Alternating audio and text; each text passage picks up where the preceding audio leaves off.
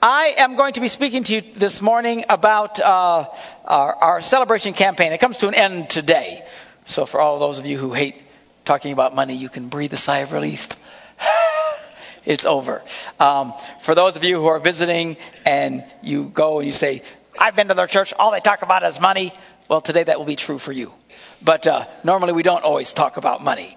We hardly ever talk about money, to be very honest with you. We talk about lots and lots of other things. But money is important because without the financial support of God's people, we can't do what we do. Now, what we've been doing is trying to encourage people to be, at a minimum, just be a consistent giver in your life. Trust God. Be faithful in your giving. You'll see what God will do in your life.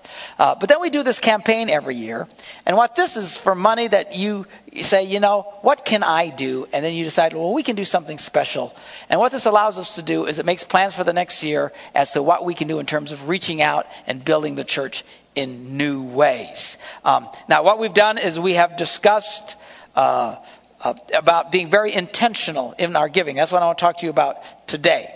People say, well, how do you get successful in life? I'll tell you, on purpose. That's how you get successful in life. You go to businessmen. How did you get to be a success? On purpose. It didn't just happen automatically. A lot of people think, well, you must have just been lucky. They're not lucky. They work hard. They take lots of risks. They pour out their hearts and they get to a certain place and then they're able to enjoy the fruits of their labor. People ask me, how have you been married to the same woman for 34 years? On purpose, intentionally. You do things intentionally. That's how. Life doesn't happen by accident. What happens by accident is accidents and disasters and mistakes and failures. And just like intentional living is the key to successful living, successful giving in a church is only works when people are intentional givers. Now, we've discussed for this next year's campaign what we're going to do. And basically, it can be summed up in one phrase. We are going to make an intentional effort to reach more people for Christ. That's what we're going to do. So why would we do that? Why don't we just focus on what we're doing here? And why can't we just take money here? Why can't we just worry about what we do? Well, we have that in our regular giving. But what we want to do is think more about just us. It's about reaching out to people who don't know Christ, who maybe have never been part of church life, or maybe we're part of a church and now they feel totally alienated from that church. Now's our chance to be able to reach out and connect with them and show them the love of God. So that's what we're doing. Then we talked about not just about what we're going to do, but how we're going to do it. And basically that boils down to a new approach to ministry that we've talked to you about over the last year since I've been here. And it basically boils down to this concept about instead of all the emphasis in the church being on the pastor. So many churches, there's all about the pastor, the senior pastor. And if I can't touch him and hold him and hug him and be there, I can't breathe. And it's all about the pastor. What if we built a church that wasn't just about the pastor? What if we did this biblically? Because biblically, the Bible talks about the believers should be the priests, not some special guy who got ordained. It's called the priesthood of the believer. Read your New Testament all the time. It talks about how we're all called to be priests to God. We're all called to serve. We're all called to minister. What if church became not about just one guy, but what if it became about a community of people who really cared about each other and were there for one another and encouraged and structured ministry so that we could help each other? Wow, what could happen then? You see, there are over 400,000 churches in America today. 80% of them have about 100, 125 people in them. On the one hand, it's great there's so many churches, but how sad that we're so ineffective. Why are we so ineffective? Why do so many churches have a difficult time reaching out and connecting with more people? Because most of it spins around the one guy. And as successful as the one guy is how successful the church will be. That's why most of them are about 100, 125. Some are more successful. They get up to about 250 or so. Some, 500, maybe 1,000. Think, wow, this guy's really something, great ministry. But it always hits a wall at some point. But in recent years, there's been a new thinking in church life. They're thinking, what if we made church not about one guy, but about the fellowship of the believers? What if we structured it differently? And the churches that are doing this across the country are growing like crazy. They're coming unglued, man. They're just bursting out at the seams because it's not so much about one guy anymore as it is about the fellowship of the believer. And you've got some of the largest churches in the world that are just doing incredible things. Virtually all the churches, the largest churches in America today, fastest growing ones, are doing this video campus idea that we're doing. We're connecting by video.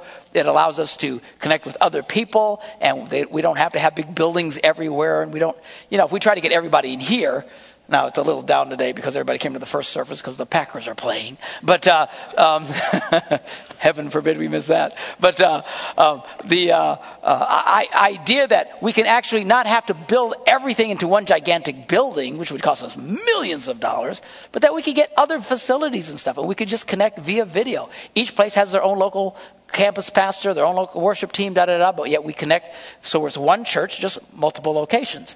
And the churches that are doing this are growing very, very strongly. Now, it messes with some people because there are people who are still kind of very much attached to the old model, where it's about the pastor. It's got to be the pastor. If I can't, not just a pastor, it has to be the pastor, the one guy. If I can't touch the one guy, I can't make it. And it's just, our model is we're not going to do church that way. Our church isn't going to be about that. Now, anybody who ever needs ministry in this church can find ministry anytime, 24 hours a day. Because we have a whole system of wonderful men and women who are trained and skilled and know the Bible, and that you can connect with on our staff. And we also have people, in the congregation where we connect with one another and all these wonderful groups. But it's not about just connecting with Marky. If this church is going to be just about Marky, we're doomed. Okay? Because Marky can't do it all. Doesn't want to do it all. Can't do it all. I'm not much of an administrator. Most of you come to me and you come to me and ask me about stuff, what's going on in church, and I look at you like, I don't know. Because I don't know.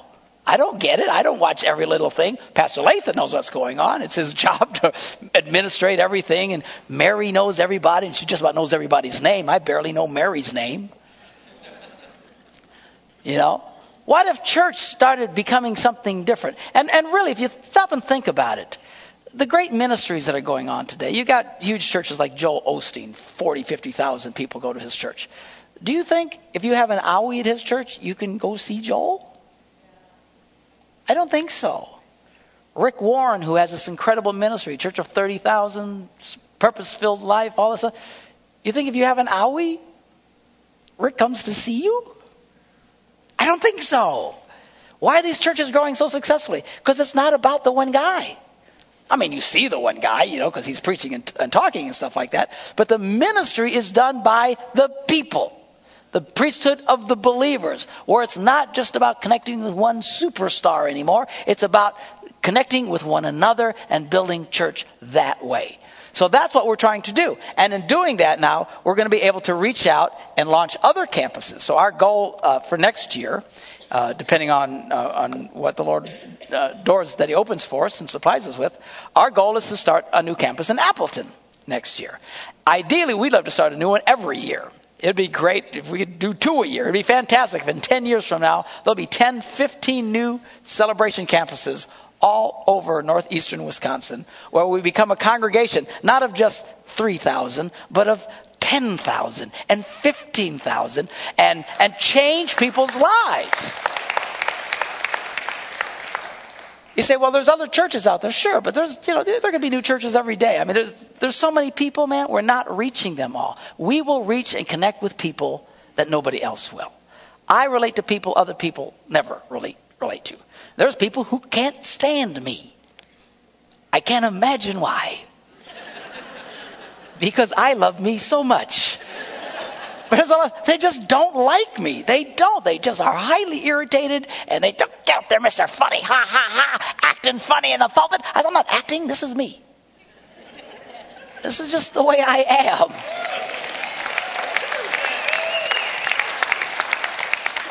Good grief. Take a pill or something. I'm telling you. So I get a call the other day from somebody who says, Pastor, I got a revelation. God's doing something new. God wants to do something new in the church. I said, really? What is it? He says, he wants a pastor here that's always going to be here so that people can touch him. I said, that's not new. There's 400,000 churches where that's been like that for centuries now. It's one of the reasons Christianity doesn't grow faster, because it's always about the one guy. So we're not going to do that. He said, well, there's people who miss that. There's 400,000 churches where you can get that. Trust me, if you don't like this not being able to touch Marky deal, there's lots of churches around here where the pastor's always there, and if you sneeze, he'll come over and wipe your nose, and God bless them, great, fabulous, but that's why they are so small. They can't grow.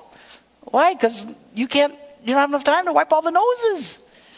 And one guy, and it's interesting. A lot of these guys, I'm not speaking of anybody in particular, but it's a common thing. A lot of these pastors and stuff, their personal lives struggle greatly. You guys know what I'm talking about. Their kids, we call preachers' kids PKs. It's another phrase for hellion.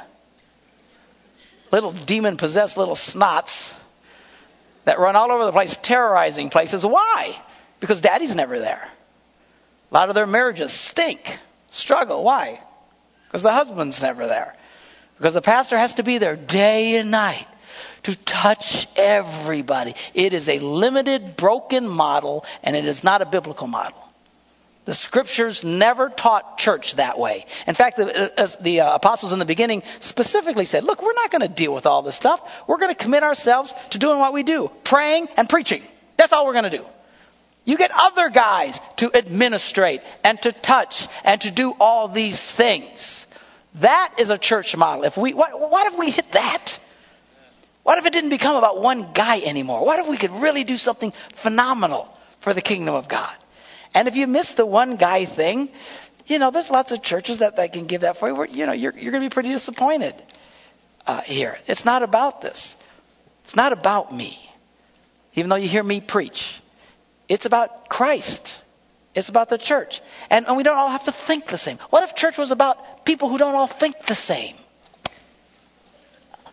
What if church isn't just all the white people go here, and all the black people go here, and all the Hispanic people go here, and all the poor people go here, and all the rich? Goodness gracious, for a place that's supposed to be the kingdom of God, Sunday mornings are the most segregated hours of the world. What if church was about who cares what color you are? What if church was about who cares how much money you got? What if church, it doesn't matter if you got tattoos or not? All you tattooed people should say amen. Got that many tattoo people. Wow. Say, Pastor, do you have a tattoo? I do not. Why not? Because I'm a girly man. Okay. I have this aversion to pain. Some people going, I don't know how you do it. I have no idea. Oh my goodness gracious. Besides, I wouldn't be very convincing with tattoos. Just some things just don't fit. You know what I'm talking about? It's not going to happen. What if it didn't matter? What if church could actually be about a place where not everybody agrees? Because churches, for the most part, is about everybody agreeing. In fact, you go to most churches, you go to classes, so you can learn how everyone must agree. And then when you're done, you have to sign a card saying, we agree to think like everyone agrees. And then we all agree to agree that way. And we just, good grief. What if we had people here that didn't think the same? Wouldn't that be cool? But still liked each other and still advance the kingdom of God.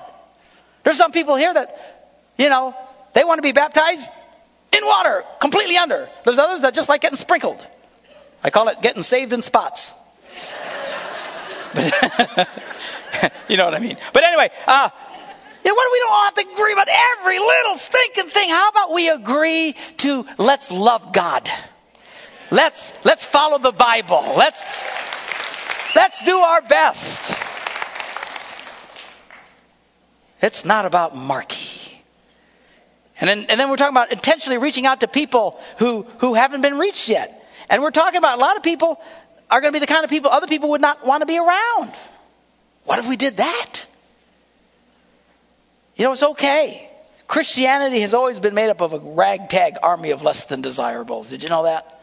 Look at Paul when he wrote to the Corinthians. He says, brothers, think of what you were when you were called. Not many of you were wise by human standards. Not many were influential, didn't have a lot of money. Not many were of noble birth. But God chose the foolish things of the world to shame the wise. God chose the weak things of the world to shame the strong. Pastor, I'm weak. I struggle. I have a hard time getting this. You're just the people we want. So what do you mean? Why? Because God is going to take the weak and shame the strong. God's going to take the nothings and shame the somethings. God's going to take the nobodies and embarrass the somebodies. He's going to do something successful with our lives that other people will go, hoochie mama, check it out. They're a bunch of nitwits. How can they do that? They're nobodies, but yet they're succeeding in life. That's when God gets glory. He chose the lowly things of this world and the despised things, the things that are not, so he can nullify the things that are, so that no one may boast before him. And we're going to do it by intentionally increasing our efforts and compelling others to give in. Jesus gave this great parable. I love this parable. In Luke, the 14th chapter, he says, a certain man was preparing a great banquet and invited many guests. And of course, he starts with people. You know, when you have a big banquet and stuff, you go to all the important people. You know, people with money and all the people who know stuff. So at the time of the banquet, he sent a servant to tell those who had been invited, well, come on, everything's ready. But they all began to make excuses. The first one said, well, I've just bought a field and I have to go see it. A little odd. Why would you buy a field if you haven't seen it yet? But he makes excuses. The other one says, I've just bought a 5 yoke of oxen. It's the new oxen BMW. And I have to go test drive it. Really? You bought an oxen BMW and you haven't test driven it yet? But he makes excuses. They're just making excuses. Another guy says, I just got married. We'll give him a break. Other things on his mind. We'll let that one go. Well, all these people, remember, these are people with money. You got to have money to buy oxen and land and all this other kind of stuff. And they were people of significance in the community. They were much too important to be busy with things that didn't directly concern them. See, church, to really connect with church is a little painful because it's not about you. It's about the greater good. It's about helping other people. Life isn't all about you young people. Life isn't all about you. The moon doesn't really follow you at night when you drive.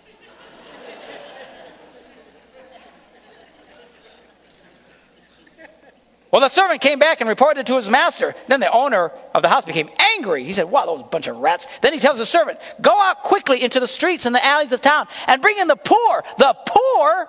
Pastor, why would we reach out to the poor? They can't do anything for us. Exactly. Why would we reach out to the poor? He says, bring in the crippled, the blind, and the lame. The lame. Young people say, I don't like going to church. It's lame. Yeah. It's full of lame people. Look around you. We're just lame. We're just regular, everyday people.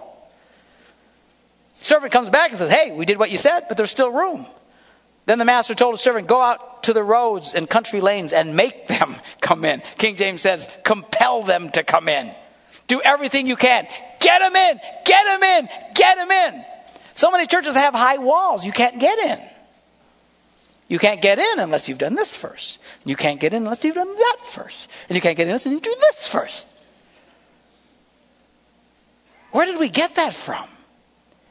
Because Jesus says, go out and grab all the poor, crippled, lame.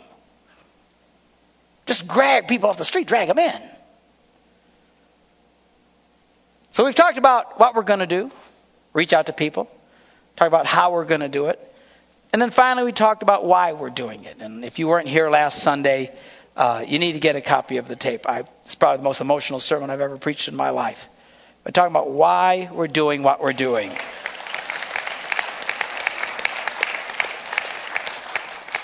And the why is just because the love of Christ compels us. That's why. Why do you do what you do? Because of what he's done for me. Every once in a while I get criticism from people because I travel around and do this couples ministry thing. Not very often, probably 3 times a year somebody has a cow. And for two reasons. One is because I'm not there and they can't touch me all the time. I'm not being ministered to. Not by me, you're not. But you can by somebody. But they accuse me of, you're more concerned about traveling and speaking than you are the church. I think, really? Is that what you think? Because honestly, I got to tell you, what we do when we travel, it's not as much fun as you think. It's not, you think it's really a blast? Come with us. I see Janet here this morning. She travels with us. It's a real thrill, isn't it, Janet? Just day and night. Just woo, Rocket Star City. Man, it wears us out. Sometimes we have great crowds. Sometimes we have crowds that you just as soon choke to death. Why do you do it? Did God tell you to do it? No, he didn't. Then why do you do it? Just because if I can help somebody and I don't, that's wrong to me. If I can speak into some people's lives and save some families, I have to do that. And by you allowing me to do that, and being part of this vision, you have to understand, there are families today, just from the last year, thousands of families who are together today who would have been divorced if we hadn't gotten to them.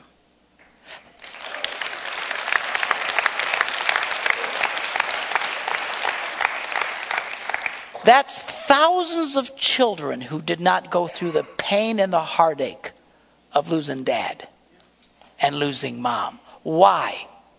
Because we went and we showed them how to succeed. We don't do this because we enjoy it. It's work.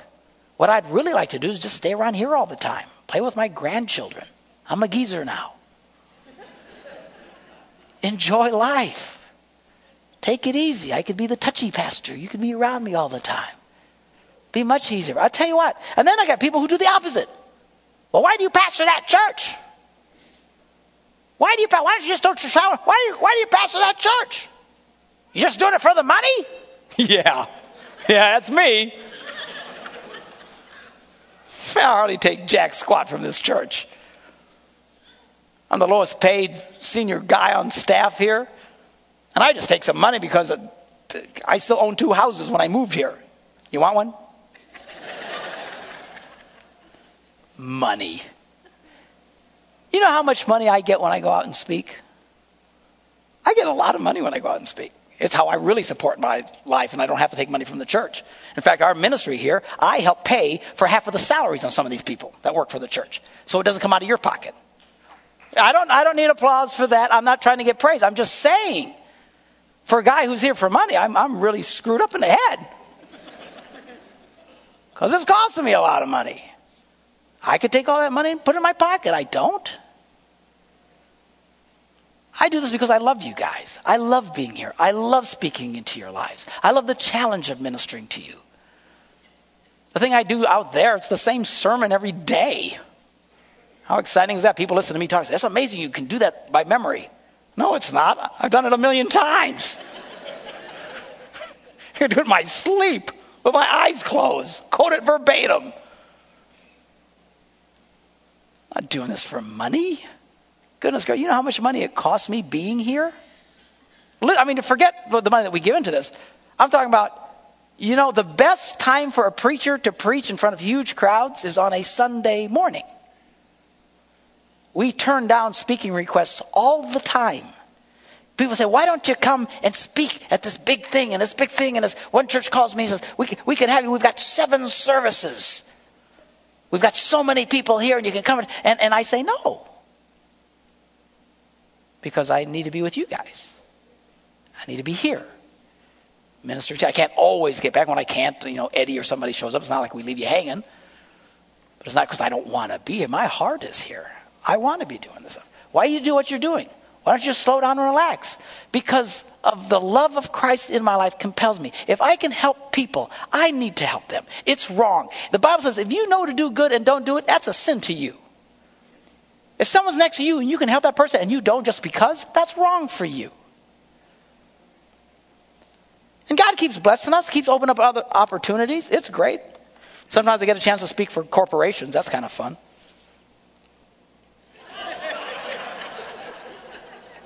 Sheesh. Talk about a bunch of morphine-filled people.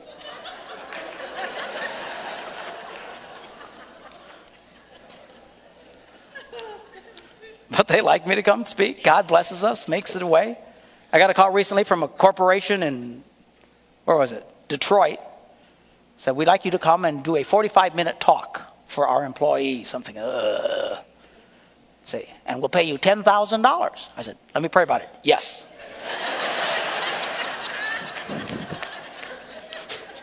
Some idiot's going to give me $10,000 to talk for 45 minutes. Sign me up. I'll do an hour and a half.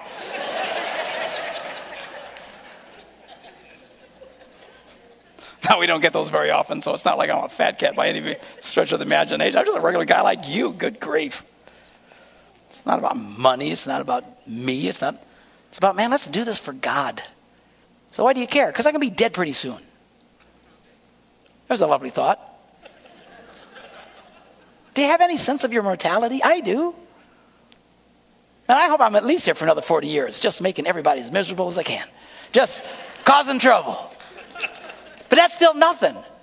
How many of you are at least 20 years of age? How many? At least 20, yeah? How fast did that go? How many of you are at least 40? How fast did that go? You got like one more of these.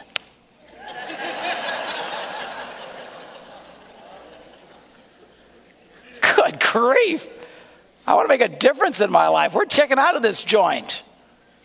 There's going to lay up treasures on earth here and all about me. And I've never seen a hearse with a U-Haul. Can't take it with you.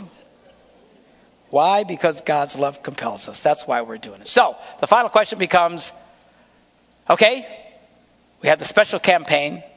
What should I do? Now remember, first of all, we're just encouraging people, be regular givers. If you can't do anything else but be a regular tithing giver, just do that. I'll be thrilled with that. But for people who say, I could do more. Pastor, how much should I give? Well, the typical Christian answer is just ask the Lord to tell you what to give. You could hear that in every Christian church, every Christian TV station, radio station across. And honestly, I don't know where these people get it from. It is the most unbiblical thing Christians do or say. Nowhere in the Bible does God tell anybody to give anything. Nowhere does it ever say, ask God to tell you what to give. Because then it's not giving. It's like if we were going to have a special offering today for Pastor Mark. Hallelujah. And I don't want to. But then you just gave, that's great. But if I said, okay, we're going to have the special offering for Pastor Mark. Great. You give $5. You give $1,000. You give $100. And you do this. And then we take the offering. Is that giving now? It's not giving. Now they're on the spot. Now they're compelled to give it. God doesn't tell you what to give. So where do you get that from? This very odd place called the Bible. Let's look at 2 Corinthians. Paul says this, remember this. Everybody say remember. Why does he say remember this? Because you're going to forget it as soon as you leave here today. Remember this. Whoever gives a little is going to get a little. Whoever gives a lot will get a lot. It's just that simple. Well, how much should we give, Paul? He says each man should give what God has spoken in his heart to give. Is that what the Bible says? No, it's funny because that's what everybody seems to say all the time. It says every man should give what he's decided in his heart to give. Well, based on what? Based on what I just said. Give a little, get a little. Give a lot, get a lot. Decide. It's just that simple. This really isn't that complicated. Give, not reluctantly or under compulsion, for God loves a cheerful giver. People say, why do you guys clap when you take the offerings here? Because God loves a cheerful giver. We're doing this because we want to, not because we have to. And check this out. When you do this, God is able to make all grace abound to you, so that in all things, at all times, having all that you need. Everybody say, all that you need. Woo! How many would love to have all that you need? Give. So I don't believe that. That's why you don't have all that you need. Give you all that you need so you can abound to every good work, as it is written. Then he quotes from the Old Testament. He has brought his gifts to the poor. God's a giver. His righteousness endures forever. And then he says, now he who supplies seed to the sower and bread for food. So, check it out. God knows you need to eat. You don't have to give away everything God gives you. He knows you need to eat. You need bread for food. But what I've encouraged you is don't eat all your seed. God blesses people with seed, and then they just eat it all. They say, oh, I can't give. Of course not. You just ate everything. And we eat everything we touch. And then we get credit cards and we eat stuff we can't get. And we just get... Praise God. God spoke to me today. Yeah, 90 days, same as cash. That isn't God blessing you. Quit eating everything that you touch. He knows you need the bread. You need to live. No one is suggesting you put your family at risk in any way, shape, or form. I promise you, that's not me saying that. You have to take care of your family. That's number one. It really isn't. I mean, you should tithe. That's the biblical principle. But I'm talking this extra giving. You need to take care of your family. The Bible says if you don't take care of your family, you're worse than an infidel. But if you're doing this right and you don't need all your seed, you're able to take some and you're able to plant it. Say here. For some of you, it's a lot. For some of you, it's just a couple of grains. Every man should give as he's determined in his heart. All you got to do is say, what can I do? Don't wait for some revelation. Just say, what can I do?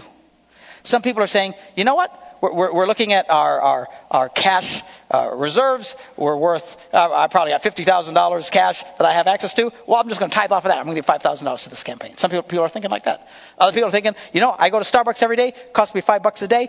So I'm going to give $25 and quit going to Starbucks. So it doesn't matter. It's whatever you decide to do. By the way, I go to Starbucks every day. I'm not a hypocrite when you see me. All right? Because I didn't say I was going to do that. Some other people are saying they're going to do that. Not me. I'm eating the Starbucks. I like it. All right? But I am going to do something. What are you going to give? None of your stinking business. I'm just going to look and say, what can I do? What can I do? What can I? Okay, well, I don't know based on, okay, let's do this. Why would you do that? Because you have to? No. Why do it? Because we can. And we're motivated by the love of God to reach out, to help others, to give. And he says, now he who supplies seed to the sower and bread for food will also supply and increase your store of seed and will enlarge your harvest of righteousness. And you will be made rich in every way. Every way. Listen to some of these testimonials we've gotten in the email. I've taken the tithing challenge. Since I began to tithe, my business is bursting at the seams. And more business seems to be coming in every day. I'm happy every day and I've realized the joy in my life that everyone should experience. My wife and I are reconciling our marriage. See, rich in every way. It's not just money. All these things have been made possible through the workings of God. Another person says, we started tithing. We're able to pay all our bills on time now. See, that's the weird thing about it. You sow and then God blesses the store of seed so you have more. I don't believe that. That's why you struggle. But for those of you who believe that, this is what happens. You actually start getting better off. He says, we are now, more than a year later, our income has tripled. And we've been able to move out of our apartment into a house. And we're still tithing. Another testimony came in. We began to pray over our tithe and offerings and got happy that we could give to provide for the kingdom of God. Wonderful things have happened since we changed our attitude. God blessed me with a new job when I was happy and not even looking for a new job. It has better benefits, including a big Yo Mama signing bonus. To us, giving is just not the right thing to do, but it gives God an opportunity to just demonstrate his ability to bless your life. We've got stories like this over and over and over and over and over again. God wants to bless you so you can be rich in every way, so that you can become a fat cat. Is that what it says? Rich in every way so that you can just sit around and eat everything that you touch. No. He's going to bless you. Why? So you can be generous on every occasion. God blesses people who are generous because he knows they'll be more generous. It's just that simple. Not complicated. Ultimately, God wants you to be blessed so that you can bless others. So, priority number 1. Just be a consistent giver. If you can't do more than just that in your life, that's fine. This is no big compulsion thing, no big stretch thing. I want our ushers to come down. They're going to hand out as we bring this campaign to an end, and then you can all breathe again so I don't keep talking about money. But I think for a few weeks a year, you can handle this to do things right. And listen, I'm not trying to get anything out of you. I'm trying to see you guys get blessed. I want to see more stories like this. I want to see more stories where your life is better, that everything's working for you now, that you have more than you had before, because God blesses those who give. It's just that very simple. So number 1, what we want to do is just be consistent givers, and then out of the abundance and the ability that you have, you look and say, what can we do? And then you decide. Mark, how do we decide? Very simple. If you give a little, you'll be blessed a little. If you give more, you'll be blessed more. So you want to be as generous as you can. But again, no one's saying put yourself at risk. No one says get yourself in trouble.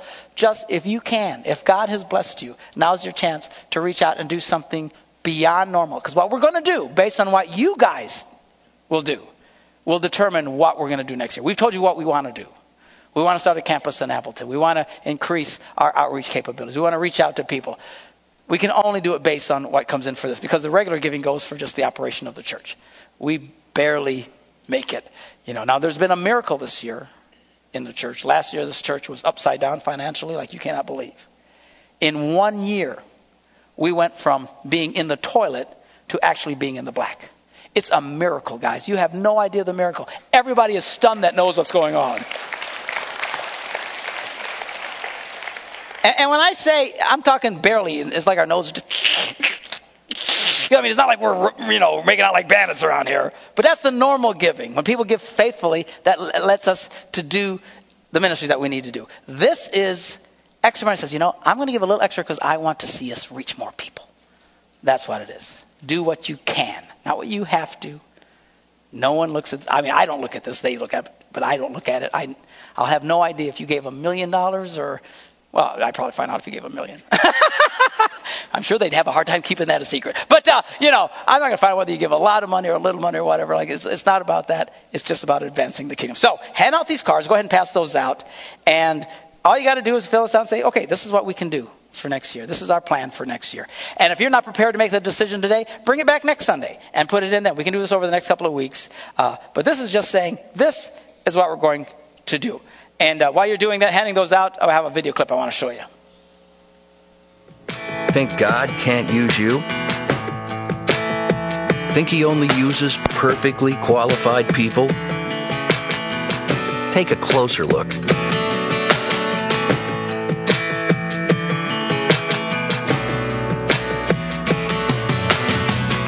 Moses was not a great speaker. Jonah ran from God. Jacob was a liar. Noah got drunk. Rahab was a prostitute. David had an affair. Jeremiah was depressed. A lot. Solomon was rich in wisdom, but poor in lifestyle. John the Baptist was just plain poor. Timothy was too young. Abraham was too old. Lazarus was dead. Sarah was barren. Naomi was a widow. Gideon and Thomas both doubted. And so did Sarah. Peter lacked self-control. James and John were self-righteous. Paul had a short fuse. Well, so did Peter and Moses. Actually, lots of people did. God's army isn't perfect. It never has been. It's the march of the unqualified. Get in line.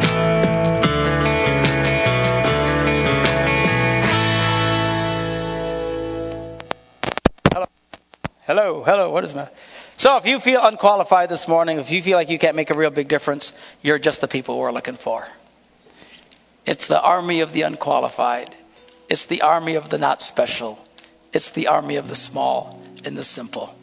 And just join with us as we continue to build this church, doing church in a way that's different than church has been done for a long time. Let's see what can happen. What can happen if we start doing things in a way that allows God to have the greatest reign in our lives?